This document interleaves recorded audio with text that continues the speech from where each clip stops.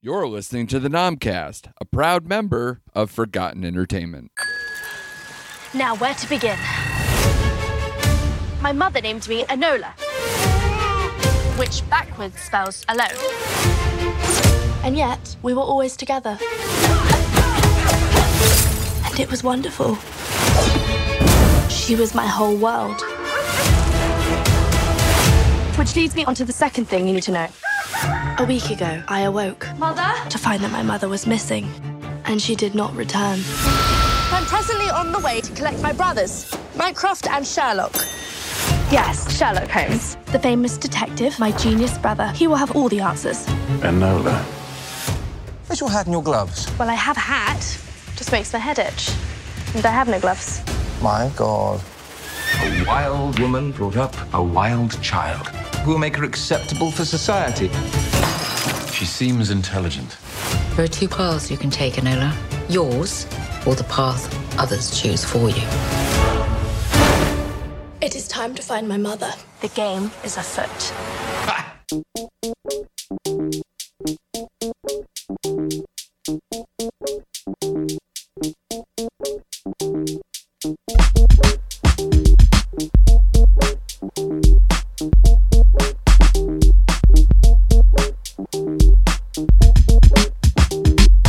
Hello, and welcome to the Nomcast, the Netflix original movie podcast. I am your host, Andrew Morgan.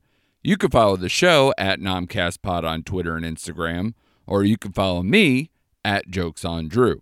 All right, this episode is our review of a film Netflix acquired during the height of the pandemic back in April and premieres today here in the U.S. Of course, I speak of the Sherlock Holmes expanded universe spinoff Enola Holmes, based on the popular young adult book series by Nancy Springer, and starring Stranger Things standout Millie Bobby Brown as the titular character Enola. Ah, picture it. England, 1884. A world on the brink of change. On the morning of her 16th birthday, Enola wakes to find that her mother, played by Helena Bonham Carter, has disappeared, leaving behind an odd assortment of gifts but no apparent clue as to where she's gone or why.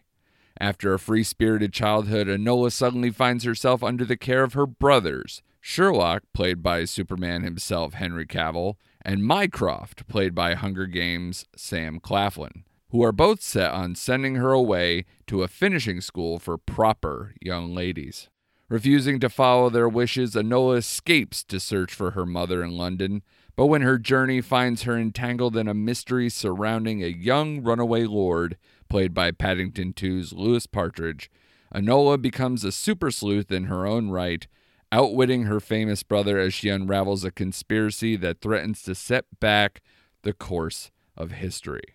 Joining me in our review today is the perfect guest for anything Sherlock and mystery related, my friend and return guest, Mr. Michael Field. Mike is a screenwriter, director, film podcaster, and an author of the Adam Parker series of novels featuring a young, budding detective. So like I said, kind of perfect. Mike is also quite the Sherlock fan, so this is a really good, deep conversation that we will get into in just a moment. I would encourage you all to check out everything Mike Field has to offer on his website, michaeldfield.com, and check out both his podcasts, Forgotten Cinema and Yet Another MCU podcast, on ForgottenEntertainment.com, which of course you know is the group that this podcast is under as well. So check all that out when you have a sec. I also urge anyone who hasn't already to please subscribe, rate, and review this podcast, the Nomcast, on Apple, Spotify, or wherever you're listening to us right now. All right, let's get to it.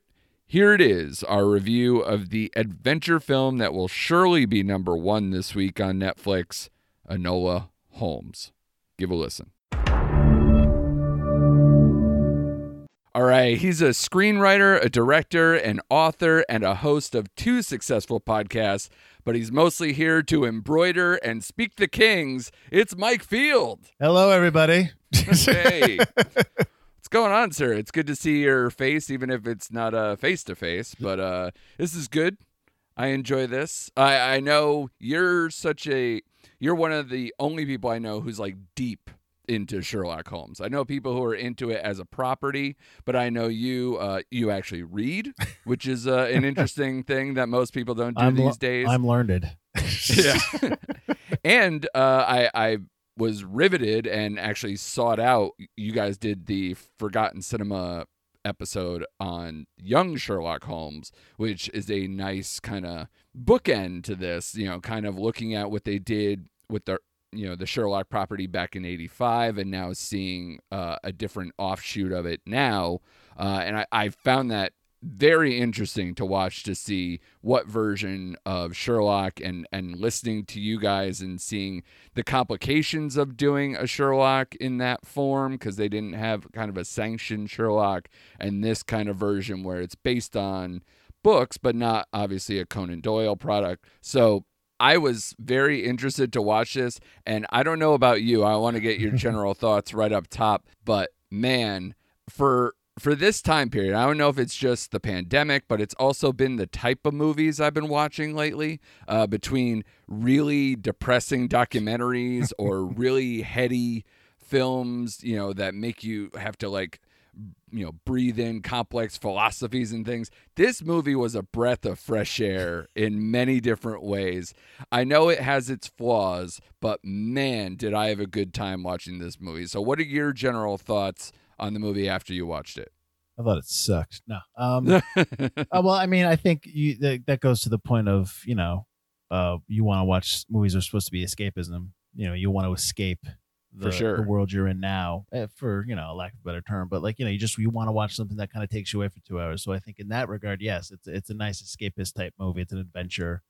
We're not necessarily the target audience, the demographic. It skews a little younger than us. Right. So, that has to be taken into account. I enjoyed it. Or you're Drake, as you brought up to me off mic. Absolutely. I enjoyed it. It's a nice adventure. I mean, the first time I watched it, I was digging it. Like you said, I like Sherlock Holmes. I know there's some Sherlock Holmes stories are in the public domain. That's why you always see different versions of them. That's why you always see people using the character in their books and in movies. There's certain aspects of Holmes that are protected, so they can't, which this movie kind of got in trouble with a little. They're being sued right now. Yeah, they're being because Sherlock shows emotion, and that's something that's copyrighted. He didn't show emotion to the later books, and those books are not in the public domain. Stuff like that. Right. So, that's why you see a lot of Sherlock Holmes, because it's out there. I mean, if I could, I'd do one too, just kind of a variation of it. But yeah, I liked it, but the second time I watched it, I was getting a little bored. I thought it's a little long. Interesting. It's 2 hours plus. It's 2 hours and 2 minutes, I think, or 2:05. Like the crux of the movie. It's close to 2, yeah. The main plot of the movie ends, and there's 15-20 minutes of wrap up of her story and her relationship with Mycroft and Sherlock that kind of extends a little. And I think that has to do with the fact that you're adapting a book. You're adapting a book that's part of a series. So it's probably why you want to put all that in there. But overall, I did enjoy it. But again, it's tough to kind of really connect with this piece as I would something that is skewed for me. It's tough to connect with something that I'm not the intended audience, because I'm not a young adult. I'm not a YA person who's going to, eat up all these books. Stuff like that. I don't know how you thought about that. Well, I mean, there's two things at play. One, I'm interested in that, considering you are also kind of a YA author, True, especially in a detective series. So for however you connect to, say, Adam Parker, obviously it's a boy character, and you can kind of maybe see yourself in it, or at least kind of maybe know the beats of that age level for that gender, or however you saw your life, and how that goes. Sure. So I don't know if that works for you in terms of how you write it. But this one, I know, they're based on a series of books written by Nancy Springer. There's 6 books. So obviously, if this one is successful, which I definitely think this is going to be successful. Who knows? They never released data. Who knows how much money it makes? No, but I will say, given the people who are behind it, meaning it's Millie Bobby Brown, who, Stranger Things is not over, but it's probably got maybe 2 seasons left. True. I don't know. They've been very weird about they kind of see that it's coming to an end, and then they'll come out and be like, no, we know how it ends, and it's going to take 2 or 3 seasons or whatever. So they always go back and forth. But this particular character and these series of books, I know this movie is also produced by Millie Bobby Brown's family's production company, so it's within their best interest to also keep this character going, to develop it into a franchise, because like I said, there's 6 books.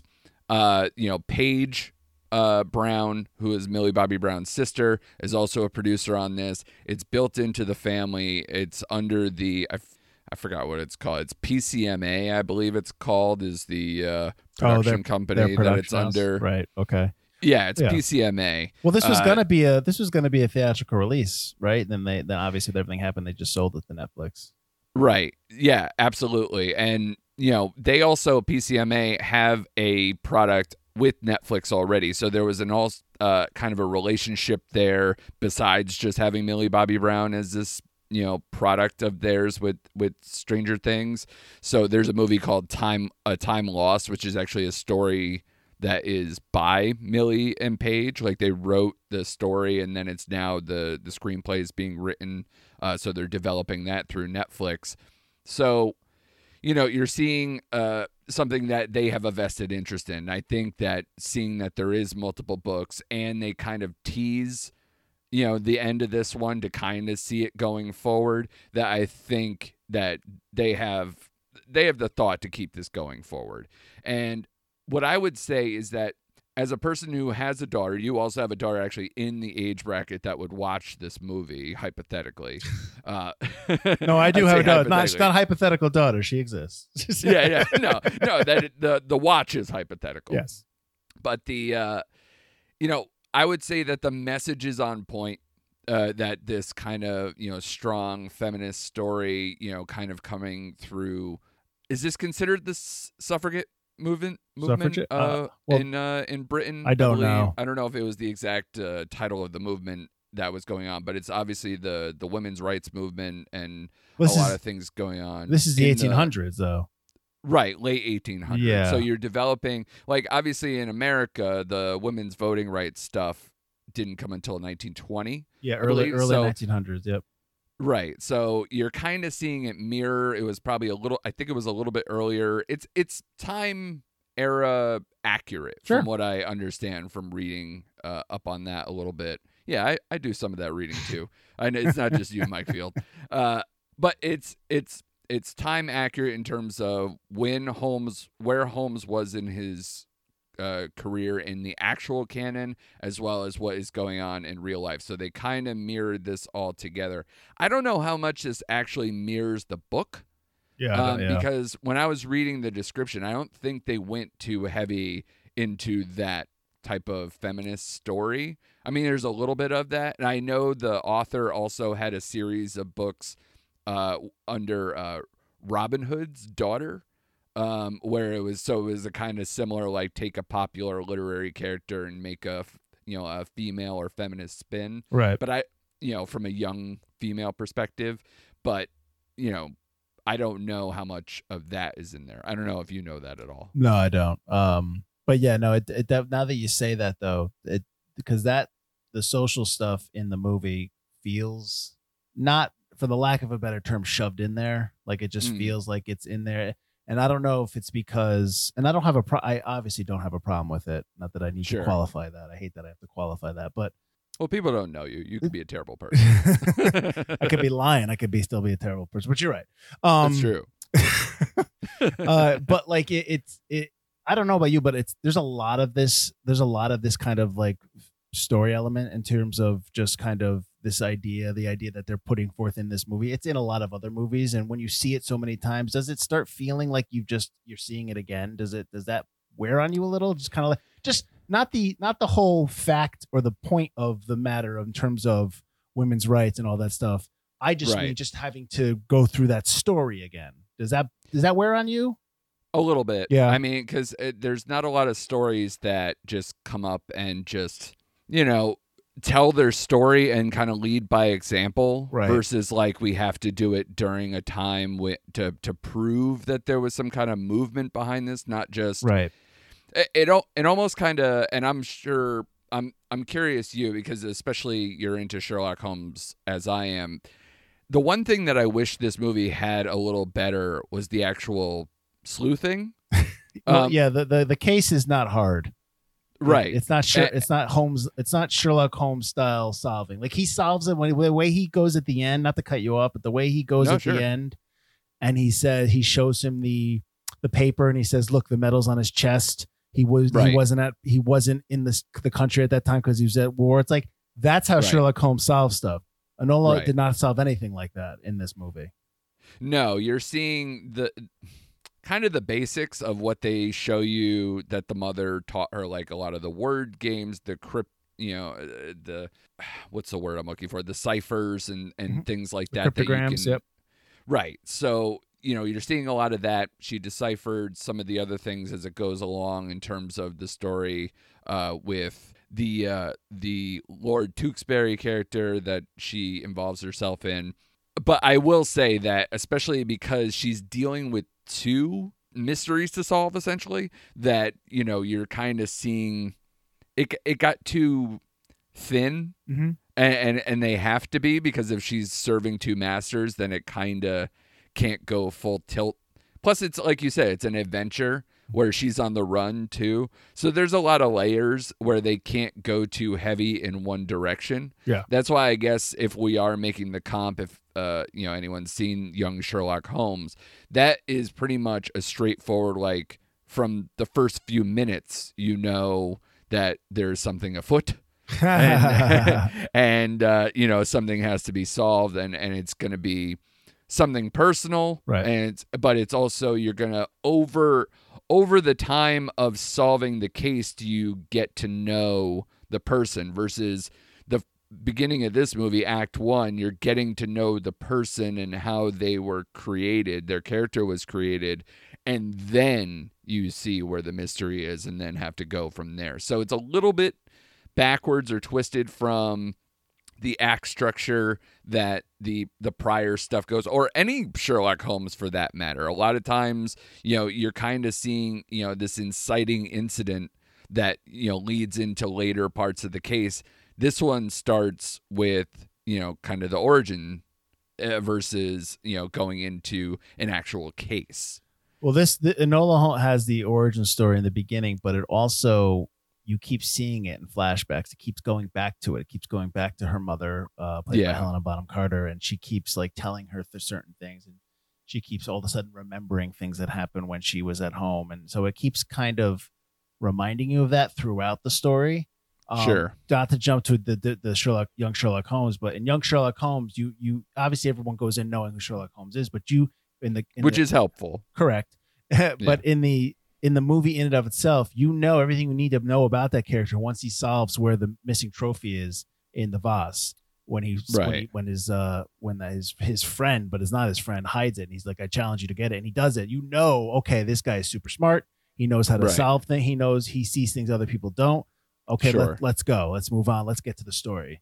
This one just kind of introduces, like, it's like my mother left me on my birthday, and she has to, and she starts trying to have to figure that out, and we keep getting that reminder of her origin story throughout the movie, throughout pretty much the first 90 to probably 90, 100 minutes. It's just constantly going back and forth. I wanted to ask you, do you like the fourth wall breaking? Do you like her talking to us? Yeah, no, I was going to bring up the fourth wall thing because this movie is directed by Harry Bradbeer, who is basically a TV director, known for, especially recently, doing Killing Eve and Fleabag.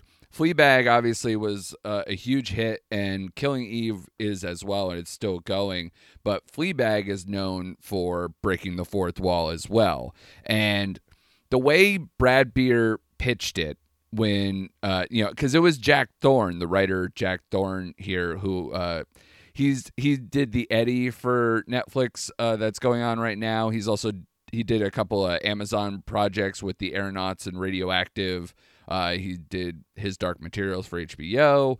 He also did Harry Potter and the Cursed Child on Broadway. I think he won a Tony for that. So he's got a very... He's British.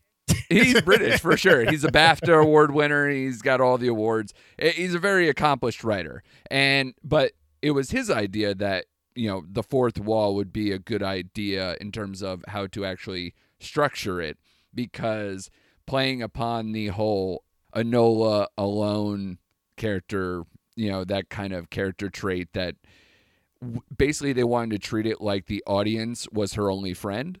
That she didn't have anyone else to turn to, especially when her mother is gone. So we have to act like her sounding board, that a friend would be. Like, we're basically the Watson in this scenario, I guess. We're kind of like bouncing ideas. And you notice as the movie goes on, there's less and less of it because she has other people that she's filling her life up with. I wonder how much they're going to use that going forward if they do more sequels.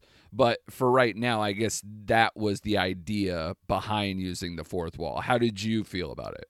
I wasn't a huge fan of it. I'm not usually a huge fan of it. I think it works best in a different type of movie, like a comedy, like Fleabag. Obviously, I've only seen a couple episodes of Fleabag because when everybody tells me to watch something, I don't watch it. Right. It's hard to get there. Well, because it's just like enough already. I get it. It's great. Now, that being said, you should. Well, guess what? It is great. Well, that being said, you should watch Cobra Kai. Okay, moving on. So, but I don't think anybody has ever done it any better than Ferris Bueller's Day Off.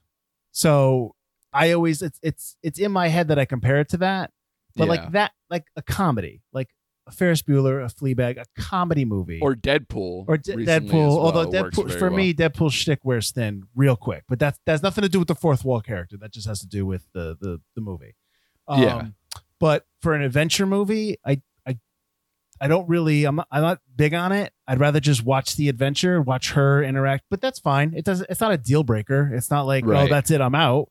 It's just, I just probably wouldn't choose to go that route. I guess if I was doing the pitch, that would not be part of my pitch, but whatever. That's fine. It's fine. It just doesn't really, it's not something I would want to do. But I think something that we can both agree on is that the thing that we do want to see more of going forward is completely ripped versions of old literary characters. Now that we see Henry Cavill being completely shredded as Sherlock Holmes, I think I want to see more of that, like maybe an Inspector Clouseau, but totally ripped, maybe played by The Rock or something. Please, like something, that's terrible. Maybe a Captain Ahab, just completely Popeyed out. That would be amazing. So what did you think as, because Sherlock matters in this film, but he also has to be a different version. He can't be over the top. He can't take over here. Right. He can only kind of be, this sideline character kind of developing as a brother more than a detective. How did you feel that they used Sherlock in this? I think it's her story, so I think they used him too much, because when I see him when I watch him, he's the only person I want to watch. Do you know what I mean? Yeah, like fair. And this isn't taking anything away from Millie Bobby Brown or just that character, but the character of Sherlock is much more interesting to me when I'm watching it. Now, again, not the intended audience, so I'm coming in with knowing about Sherlock Holmes. And to be fair, this version of Sherlock Holmes is very YA, is very clean. It's not, he's not, because Sherlock is usually, and I mean, we talked about how they're getting sued, but Sherlock can't interact with people socially. He's blunt. He's mean. He does not really want to bother with people that can't talk to him on his level. He just wants nothing to do with it. Solve the case, move on. Correct. So, and I know, and he was also an addict, so they're not going to put that in there. So this is like a very cleaned and version of Sherlock, and I knew that going in, and that's fine. So you basically have the charm of Cavill in there, and that's what now that works. But I think it should be her story, and he shouldn't be in it that much. Maybe bookend, or he does pop in and out. He's not in a lot, but he really shouldn't be in it. Maybe I'm saying like 5-10 minutes less of him.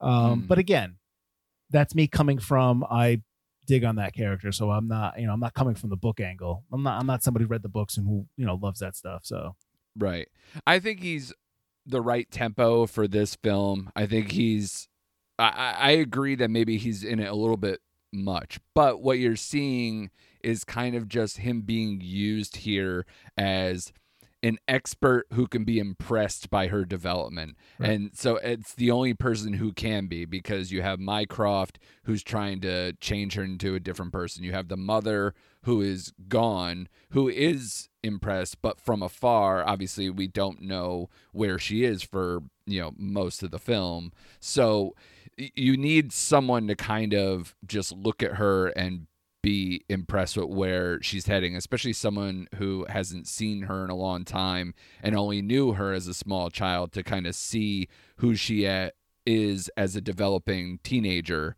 So they kind of use that here. And obviously Sherlock, if you don't have Sherlock in a Sherlock Holmes type product, obviously that's probably not going to work for maybe as a family film to like sit down for everybody. But you need him here because he's the guy. But you're right. I mean, as long as he's on the screen, to me, I want to know what he's doing. Why isn't he taking over? It's a presence that has to be reckoned with going forward. And I think I would assume going forward that, because she's kind of becoming more independent, that the more independent she is, she'll kind of, use him maybe as an advisor role here and there. But I would assume they're going to be apart. They're not exactly going to team up, I would imagine, going forward. One of the things that they tried to set out with this film, there were 3 words that they had plastered on their production office walls, which was eccentricity, energy, and emotion. I wonder, do you think that they pulled that off in terms of those 3 things? I think that's something that they actually did accomplish. Like the pacing of this film, I thought was impressive, and it fit. It's like a modern pacing, and especially for the audience that Netflix is trying to get across, the younger audience. It can't be as slow and methodical as a lot of the other Sherlock properties, but it also did have more energy and more conviction and a lot of things that maybe you don't get out of especially the versions of Sherlock that are actually under public domain, the slower, more methodical, the emotionless versions of Sherlock. So it's kind of plays as a counter to that. How did you feel about that? Well, I mean, you can't compare it to the Guy Ritchie Sherlock Holmes because those are full on action. So sure. I mean, right there, I'll tell you those. But even the BBC, like the Cumberbatch, Sherlock, or even some modern versions. Well, because those are mysteries. Those aren't adventures. Those are straight up mysteries. It's about like Sherlock is. Sherlock Holmes, the Guy Ritchie's are mysteries, but they're action movies. They're pretty much action films. Right.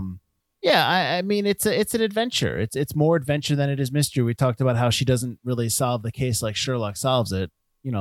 Figuring it out. Like I know she does. Like the tree was cut. Like when she tells him the tree wasn't just fall on you, broke. It was cut. Right. But it's trying to be an adventure story, and yes, it does succeed in that. Absolutely. It's just I just think it's long. I think it's maybe 15 minutes, 10 minutes too long. It's like it's 2 hours, man. It's like, and if this is for a YA crowd, this is for 13-year-olds, 14-year-olds, young girls, young boys. You might lose their interest with a 2-hour movie. It is what it is. It's long. Yeah. Do you have a pinpoint on what gets belabored? If that's the case, like what would you gut? Like, is it because there's a point in the movie that I think is kind of the problem in terms of the later half of the film's structure that gets away from the film, where I don't like that she has to make a conscious decision to save Lord Tewkesbury versus like having something develop and that she's kind of forced into action versus, because if she's abandoning finding her mother, you need something to kind of have a propulsion in that. And I think that to me is where the movie lost its way slightly.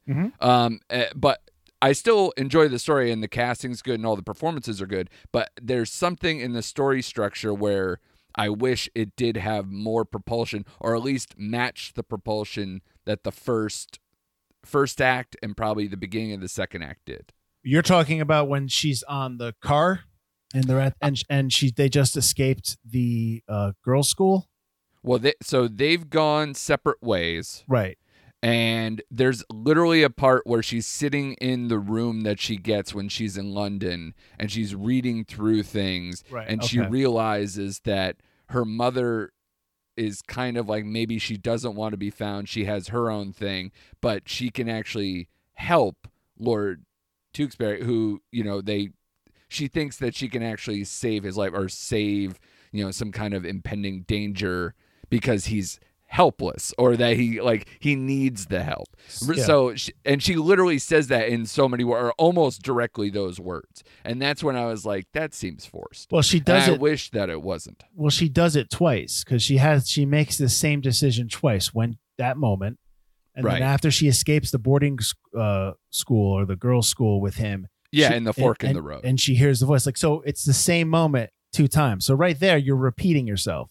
I think when she goes to the boarding school, that needs to come earlier in the movie.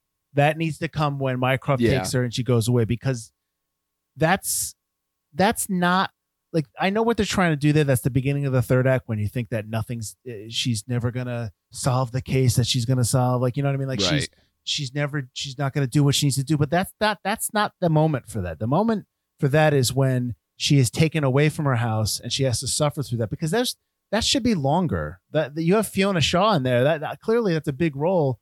That stuff should be longer and maybe in the beginning more, because at the beginning of the third act, what it should be is that her life is in danger, not that she's not able to solve the case. It should be that her life is in danger. I mean, now again, I don't like to rewrite someone's story. I just think that where we're talking about it's dragging, I think right in there towards the middle of the second act, towards the end of the second act, leading into the third, we kind of meander, and she repeats a decision. She is kind of taken off course and put into a house and put into the home. And it's just kind of like, it's almost like the rest of the story is waiting for Enola Holmes to enter back in. And it's like, that's not really great. And that kind of maybe was where I'm having a trouble in terms of it's too long. But you make a great point in terms of that decision's twice. Absolutely. Yeah. And especially not to keep comparing the two, but I find them fascinating in terms of comparisons is young Sherlock Holmes, is that they sideline him in young Sherlock Holmes to kind of like expel him and get him out of the property, but he's immediately thrusted back in. That's kind of like just a moment of like, do I bail or do I not? And it's quick. Yep. It's not exactly, something like this where you're making a conscious decision, looking at evidence side by side and going, I guess this one can wait. Yeah. Like literally to the fourth wall, doing that kind of conversation. That didn't work for me as much as something that actually just pushes them into the story. Well, let's do another comparison then, because I'll say this with young Sherlock Holmes. In young Sherlock Holmes, his character himself is having is an arc where he is somebody who he falls in love, and then towards the end of the movie he loses his love, and then you get the idea that he is going to become cold, and he's not going to be the Sherlock Holmes anymore like that. It's going to be the Sherlock Holmes that everybody knows. So his character is shifting and changing, and he's learning. His personality is shifting. Like there's a personality growth within that movie. Do you find that in this movie? Because I don't. She is the same, and there's a point when she's however she is, but then when she goes to the manor of the Tewksbury Manor, and when she's like talking how she's dressed as the widow, and then she pops in and she's like, hello, it's me. And it's like, we already know that, number one. And then that moment in that scene, her character suddenly changes. Like her personality shifts to being like clumsily and just kind of like, oh, you mean me? Oh, okay. Like really, like it was really weird. It was a really weird shift in that moment, but I never really felt like her personality ever had a shift in terms of she's a different person at the end of this movie than she is in the beginning. I don't know. Maybe I missed it. What do you think? But no, you're right. The development of young Sherlock Holmes is very different than hers, where you're talking about kind of a development of confidence and kind of like seeing her abilities that she was taught, from her mother, and kind of she's on the run. She's kind of learning as she goes. She's not really, like Sherlock is in Young Sherlock Holmes, where he's kind of already developed a small reputation. He's already kind of developed his skills. He's just getting better and changing his emotions, which is something that is, was supposed to make this a different version of Sherlock in that regard. This one, we don't have any idea what she's supposed to be like, and her personality doesn't really change. If anything, she just gets to kind of step out of the shadow of her mother, her famous brother, her more overbearing older brother, that she kind of gets to be her own person and kind of, take, what she kind of sees from what her mother's up to, and kind of using her detective skills and just gaining more self-confidence. One thing I did want to actually bring up to you, which kind of dovetails into this, is that, do you think that they pulled a lot of punches with this movie? I mean, you brought it up in terms of what Sherlock is like, that it's the YA version of Sherlock. I think this movie all around, because there's no death. There's not a ton of imminent danger. There's a couple of moments with the guy in the bowler hat, the Burn Gorman. Yeah, Bert Gorman's character. So, I mean, there you have the train, you have the moment in the alley, you have a couple of things there that, are moments of true danger that she has to fight off someone. But outside of those moments, and obviously the end, but even that is kind of, I thought that was a little punchless too. I don't know how you felt about the end, but I don't want to get too spoilery for this one. But basically, I would say that, Sherlock Holmes, the whole plot is death. Everything is death. And so for him to make this sweeping change for young Sherlock Holmes is easier to compute, because everyone around him is falling. It's this huge, it's a cult that's involved with that one. This one's a little more lighthearted, even though it is someone trying to be assassinated. Essentially, it's someone out to murder someone to work in. It's very heady. You got some political angle, you got some feminist angle, so it's a little bit different. So how do you feel about the difference between those? I mean, do you find that to be more accurate, a good answer to your question?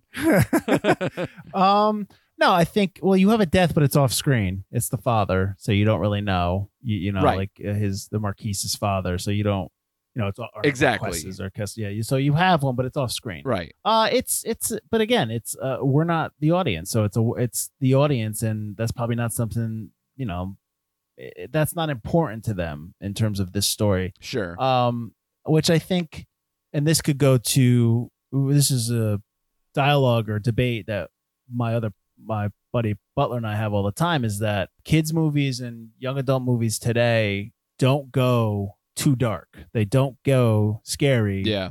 For some reason, like movies from the 80s and movies that you and I watched, it's like there's some dark stuff. Like, oh yeah, I love, like, go watch Cloak and Dagger, the Dabney Coleman movie. Okay. I'm pretty sure that's PG. Yeah. There's some people getting murdered in that, and it's like they're not shying away from it. Sure. And when we're watching it back then, I'm just like, yeah, right, no problem, whatever. But now thinking back, I'm like, wow, they would not do that now. They would not shoot some dude in the eye in a PG movie, like stuff like that. Yeah. So now, yes, I don't think that's just. I don't think it's just, what's the word I'm looking for, solely to Enola Holmes. I think it's more of a broader thing in terms of movies these days, that they don't go that darker route. Young Sherlock Holmes is pretty dark.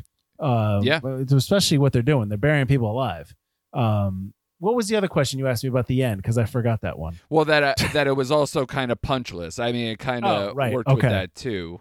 Yeah, no, but I will say this: when she's trapped in the alley, and he's fighting her, and he's trying to kill her, why? Isn't his whole point to find Lord Tewkesbury? Yes, but so why are we murdering the girl? Well, he mentions that it's because she has now seen his face after he's trying to get information from her. You still need to find Tewksbury. True, but he didn't get his information. But now she Right. knows that not only is he looking for him specifically, but who he is and what his angle is. So basically, she has to be ridden of at that point. And so I understood that one as far as that. But I will say that I think in terms of the message here, the casting, the acting, how they kind of move this film, I wish it was more like the beginning of the film than the end. But I would say I'm looking forward to the potential of sequels. I'm hoping that this is just, once they broke out of, the tie-in to kind of having the origin story here, developing several characters all at once, that maybe now going forward that they can kind of really hone in on who she really is and what her skill set really is. What would you hope for if they do go forward to kind of either tighten up for future films? Well, I hope that they shoot back to back, because she's going to get older and they're not going to be able to do much more of these movies, because she's going to be too old. Sure. And she's going to look too old. So, or you have to, now you start losing your YA crowd. Obviously, it doesn't matter because they're going to go with you, but you're going to have to start doing kind of like Harry Potter. Yeah, I was about to say Harry Potter does the same. Movies. Yeah. But Harry Potter in the books ages. I don't know about the books for these, for Enola Holmes. I believe she ages that much. I believe they do. Only because when I read a bit about the author herself, she said that basically the reason why there's only 6 and that she didn't go forward, that she felt like the development of that character kind of peaked and went through, and she didn't feel like more was needed to get like the kind of the coming of age version of this. So I'm assuming that a lot of these are, it's close in age, but showing the real development and maturity. So you obviously need to age the character a little bit as it goes. But you're right. I would assume if they really want to try to play this out, that they're going to have to, really kind of pack these movies together. Well, the other thing is, especially with the state of, movies right now in the industry. So you're going to do, let's say you do a trilogy, you do the second movie, you're not going to really start shooting this movie until 2021, probably late. Yeah. Even if you can, because the only reason you're going to have it going earlier than that is if it's such a success that it's like, okay, let's put the money into it. But if you put it out in the theaters, is it going to make the money that you need to make off of a VOD release, or you just keep it on VOD with Netflix? It's like there's questions there too, because, and granted, we're now in the world of PVOD, Premiere VOD, right, where now you have movies, you have Mulan open up for $260 million, just on Disney Premiere Access. It's like now it's a whole new world now. So maybe it will stay VOD and it will be behind a paywall. What you know what I mean? So I would imagine it's going to stay here, especially if Netflix has to deal with that lawsuit. There is no way they're going to be like, hey, we solved all your problems, take it elsewhere now. It's I can't imagine, unless there's some other contract where they're like, yeah, you can take this one for us, Netflix, but then all future considerations will go to the theater. Or maybe, they'll try to do something like they did working with The Irishman and some of these other products, where they go, yeah, it'll be in limited release in theaters if you really want to go experience this out there, because if they are more action adventure stuff to it, maybe that's where some of the audience will want to go, but then have it be on Netflix exclusively going forward as well. I mean, once you rip the Band-Aid off, I mean, like, Netflix has so many movies that, especially that came out this year, that are franchise. I mean, if you look at the Old Guard, Extraction, they purposely did a summer movie season. Absolutely. Totally. And even with their rom-com stuff, their young rom-com stuff, The Kissing Booth and To All the Boys I've Loved Before is wrapping up their third ones for 2021. So, they even know how to develop franchises on this age level as well. So I think if you kind of see, what they're trying to pull off, especially trying to develop properties that they can have a long-running, standing thing, especially, like I said, Stranger Things is wrapping up. So if that's the case and they want to keep her in the fold because they know how successful Stranger Things was, then they have to try to really play this out. I'm surprised it actually didn't go to Netflix in the first place. That this was actually done through Legendary / Warner Brothers in terms of the release, and that it had to come to kind of COVID to sell it off versus having it developed through this way. Well, you also seem to be thinking that people are coming to Stranger Things for her, because they're not. They're coming for the show, the retro, the kitsch value of Stranger Things. I would argue that for this movie, you have a built-in audience already that love the book. I don't know if she's strong enough right now in her career to open a movie. I mean, because she, I just don't know. I mean, and again, that might be just because nothing opens in the theaters right now, so it's really difficult to gauge. Yeah, nobody opens a movie, Mike. I'm sorry. Exactly. Like, what are you talking about? Russell Crowe and Unhinged? Yeah.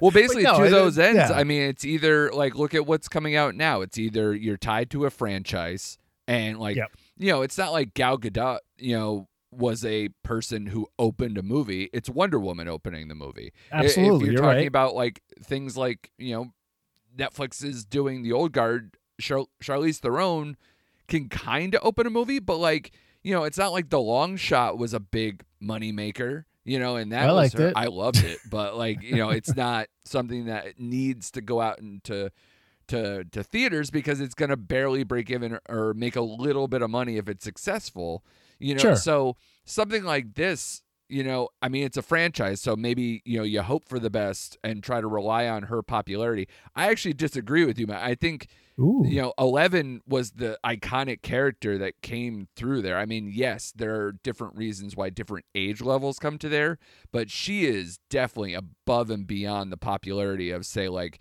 even, what's his name? Wolfgang. See, again, I can't even remember their freaking names. Like, you're talking about the characters. The other kids in Stranger Things. She's above. But that's the a fold. character. But that's a character. That's the way her character's written. I'm saying you take Millie Bobby Brown out of. Let's go. Say she opens a movie. Let's say she opens Enola Hall. Well, when was this movie going to come out? In the summer? That's a good question. Like, what was the plan? I don't know exactly because they sold it in April. So I don't remember it being on the summer schedule. So that could be. It was probably a late summer, I would imagine. Because it feels like a summer movie. Yeah, it feels like an August movie. It's not going to be a big July blockbuster. It'll probably be like an early August movie. Right. I don't know. I mean, I'm not saying she's great in Stranger Things. I just think that Stranger Things has a lot more going for it in terms of its what the story, the atmosphere, just everything about the story of Stranger Things, I think is bigger than just who plays 11. That's all. I'm not saying. I'm saying she does a great job, and I would hope so. If it's a series that's very successful and has lasted multiple seasons, it better be more than just her, especially because it is an ensemble. But I would say that kind of looking into, I don't know, maybe the social media prism or the stardom that she's gotten out of it versus some other people. Drake doesn't give a shit about those other kids. It's just Millie Bobby Brown. And creepy. And she also, to her credit, like I said, she's starting a production company. She's got a lot of things for someone who's 16 years old to try to develop and really get things through. So I don't know. I feel like her star ability can open a movie for as much as these things work. It's the same thing like Noah Centineo, right? Noah Centineo becomes like this big Netflix star through the rom-com stuff. They want him to now be something that opens up like He-Man, Masters of the Universe. They think that he has that kind of power, and his pun intended. I missed the pun. I'm sorry. He has the power. Yeah, good call. Damn it. I hate myself for it now, but we're rolling. But you figure it's the same deal. Like, she's a Netflix star that is trying to, bridge the gap to get into movies and trying to do more things for herself. He's doing kind of the same thing. That's going to end up being his vehicle to try to do it's a strange thing. It's a strange new world. Now, I don't think the pandemic, I think it's hastened this, but I think this was coming in terms of how VOD success or how streaming success was going to translate to the big screen, Right. and would it work and how it would work and who would hit and all that stuff. I just think that this was coming. The pandemic has just made it something that now it's real. It's right. It's happening right now. Like these discussions. So like every time we talk about a franchise, what do you think is going to happen? What do you think is going to happen with the next movie? Like those factors need to be figured in because you don't know. You just don't know what's going to happen for the next year, 2 years, 3 years, because you got people who don't want to go. Right. You got people that are hesitant. People would just much rather watch it at home. And the money's there. The money's there at home for people just to sit there and watch it. So it's right. like, and you got to think like studios, and that money is all them. They don't share any of that with the theaters. It's like, so, it's just a whole slew of questions that go upon anything that we're talking about. And I'm just interested. Like, I'm definitely not saying this ain't going to work and that's not going to happen. No one's going to like that. I'm just saying I'd like to see what's going to happen. I have no idea how it's going to translate, Yeah. I mean, especially, I think this is going to work as a franchise. I would assume that it would work the best on Netflix, especially considering where things are right now. I mean, because you have a backlog of movies that were set to be in production that are either just starting now or going to have to wait even longer. And then you have all these movies that can't come out because of, how things are going. I mean, we talked off air, I believe, about how kind of, Fauci kind of said, hey, even if there's a vaccine out there that, we're not going to be indoors without a mask, for probably another year after these things get introduced. So, that definitely affects places like, the movie theaters, the theater, the Broadway theater industry, those type of places where you're indoors for extended periods of time, hours, and so I think if she's smart and she's tied to it on a production level too, that maybe she might try to pivot to try to get something like this where she knows that it'll come out and it'll keep her star going. That might be the smarter play. But then again, there's a bunch of different contract thoughts and other things. I mean, I think, I don't know if Godzilla versus King Kong wrapped. I think it did. It was supposed to come out this year or no? Because she's also in that franchise. Please, I mean, not for nothing, but like, I don't watch those movies for the people. Oh God, no, nobody does. But it's like every time they cut to the people running, I'm like, I don't care about you. Go back to Godzilla. Fight. Right, exactly, and that's why again, this one they're going back to the old playbook of just make it versus something big and just go crazy. Just fight. Yeah, let's go fight. Okay, step on the people. Yeah, exactly. This is what we want. But so she's obviously in that as part of the franchise stuff too. So that's why I was like, where is this going to go? Where are her priorities going to go? Where is she going to be? It's because she's tied up in a lot of things, even with the stuff that her company is producing. I think she's got 3 movies under that banner to work with, including this series. So, we'll see. But I'm interested. I will watch the sequels. I'm hoping for a little bit more. Of course you will. Yeah. Well, I mean, whether I'm covering them, but actually I'll watch them too. Be interested to watch them. I hope for a little bit better angle on the detective portion of it, because that's why I come to the Holmes property. I understand it's a little bit different and a little bit different angle. And like you keep saying repeatedly, we're not the demo. We're not. But, I also think that this is a good family film though. If they're gonna pull the punch, like obviously this is a movie that your whole family for sure could have sat down and watched and nobody would have batted an eye. It's not language or very violent or anything. Oh no, for that we're going. Oh yeah, no, absolutely, They would dig on it. It's fine. They would like it. Yeah, it's definitely a good family film. And I know that I think we talked again a couple days ago about how Hastings came out and said that they're going after Disney kids, like they're going after that market, like the kids shows and the kids movies and stuff like that. So I think this is probably all plays into that. So yeah, no, it's definitely a family film. It's definitely something that if my kids would ever want to watch anything with me, they'd watch it. Yeah, and Cavill probably wants to keep, he's rolling with The Witcher too, so Netflix is propping him up a little bit, in terms of where his career is now too, because that's probably the biggest thing he's had in a little bit. Well, he's about to do more Supermans, right? Possibly. I mean, the only thing I saw on the docket for sure is obviously, we're going to get that Justice League Frankenstein version of Zack Snyder building it into a series or whatever for HBO Oh, no, Max. I got that. But he signed for 2 more. They just signed him for 2 more. I'm pretty sure I read it right. It's 2 more Supermans, and he's supposed to be in like camp and 3 other movies of Superman. Hey, I mean, to what level? I don't know. Is it Right. going to be something like, obviously, I would assume they're not going to do just one Justice League movie. I think they're definitely going to do another one of those. And if they're going to do any kind of other crossover with him, sure. Yeah, do more of those stories. That's fine. Just don't have Zack Snyder do them, please. For the love of God, please try to make it. Man of Steel was okay, but it largely got Superman wrong, especially in the 3rd act. But and that's the best of what he's done, and that's bad. Ooh, ouch. So shots fired. Yeah, I know. And I will, even though I love you, Zack Snyder. Please come on the Nomcast when your Army of the Dead or whatever comes out that you're doing. Ship has sailed. Yeah, exactly. But yeah, for me, this movie is like a B-. It's super fun.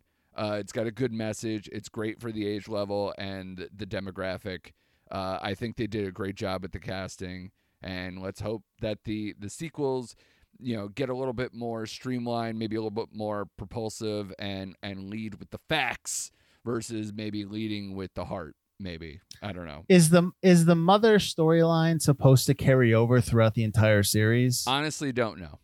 That's what it seemed like. It seemed like it's an if this was a show, if this was a series, like it seems like that's the overarching theme throughout the entire series, is that the mother's not there. She's doing some other thing. She can't be with her.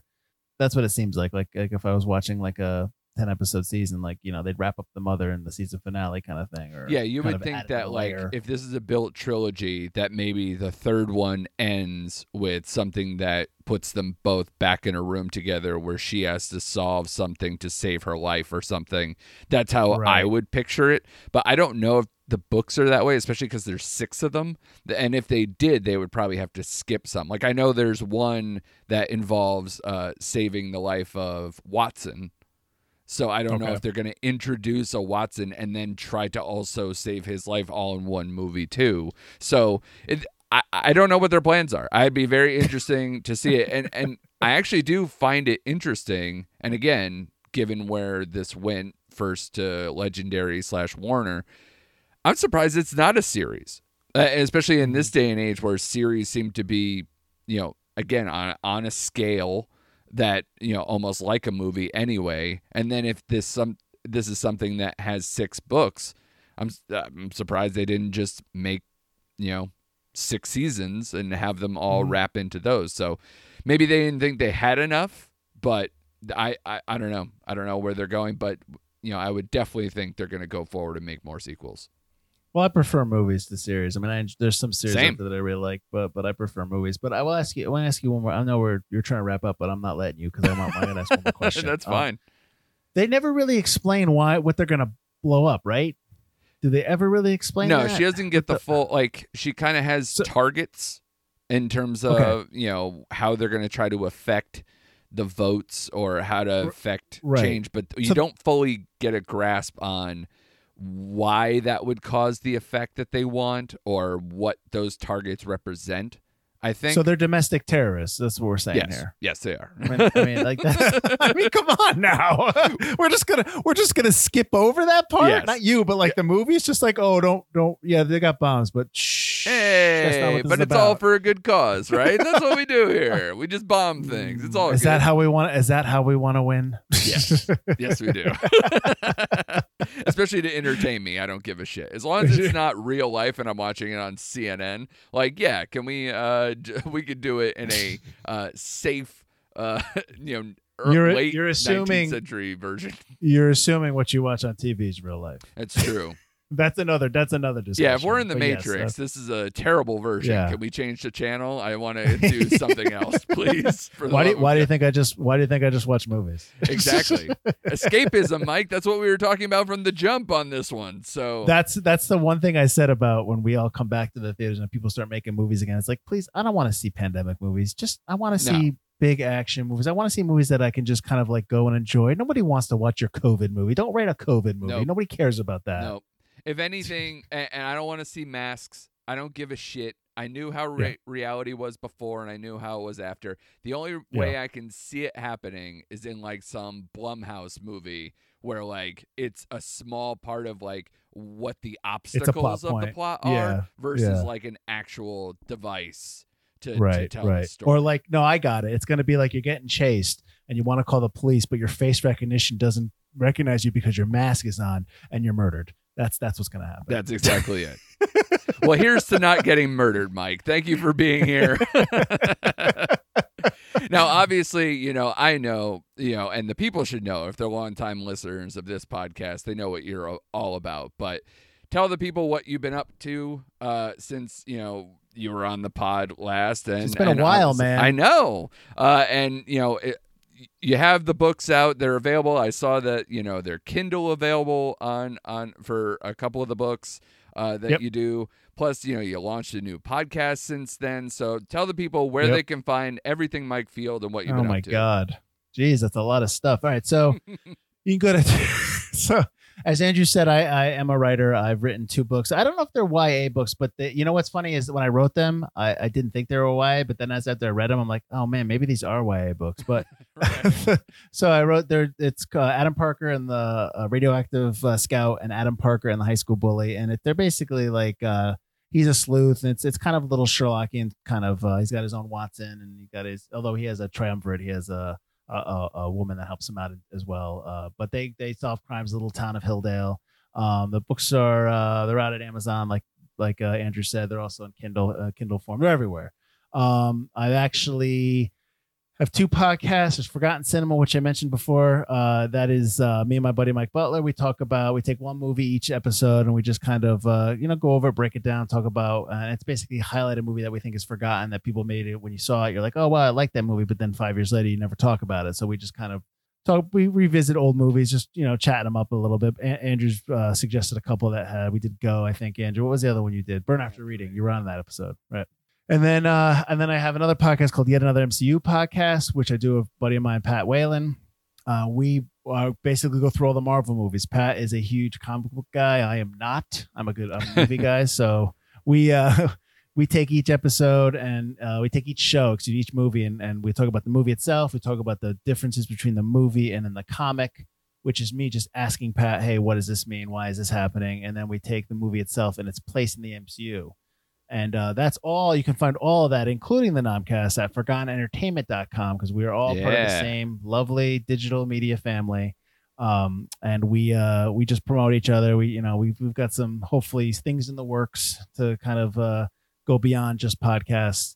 But yeah, that's it. That's everywhere. You can find me at ForgottenEntertainment.com, and you can actually find me on my website at michaeldfield.com, and I'm on all the socials and stuff like that, except TikTok. I'm not doing that.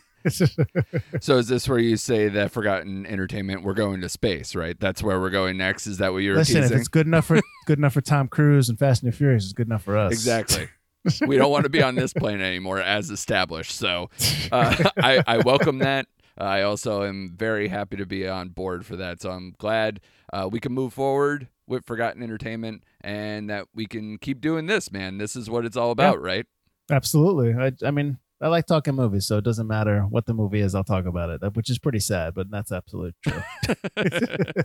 So when you come out with your 3rd installment of your podcasting adventure, then you can come back on and promote that too. Man, I don't know if I could do 3. 2 is tough. It's like I don't do Forgotten Cinema. I just do the promotion, right? But with Yet Another MCU, I actually edit the podcast, and Pat does all the promotion. Thank God. But that's the limit. I can't do anything more than that. I mean, I could produce them. I could be there and help out, put people where they need to put people, and help people with promotion. But I don't know if I could do a full other one. I mean, maybe just like pop in guesting in there. But man, it's tough. Yeah, I know nothing about that being a one-man band. Welcome to my world now, Mike Field. Well, thanks again for doing this, man. We'll have to have you back on real soon. Anytime. Thank you for having me, Andrew.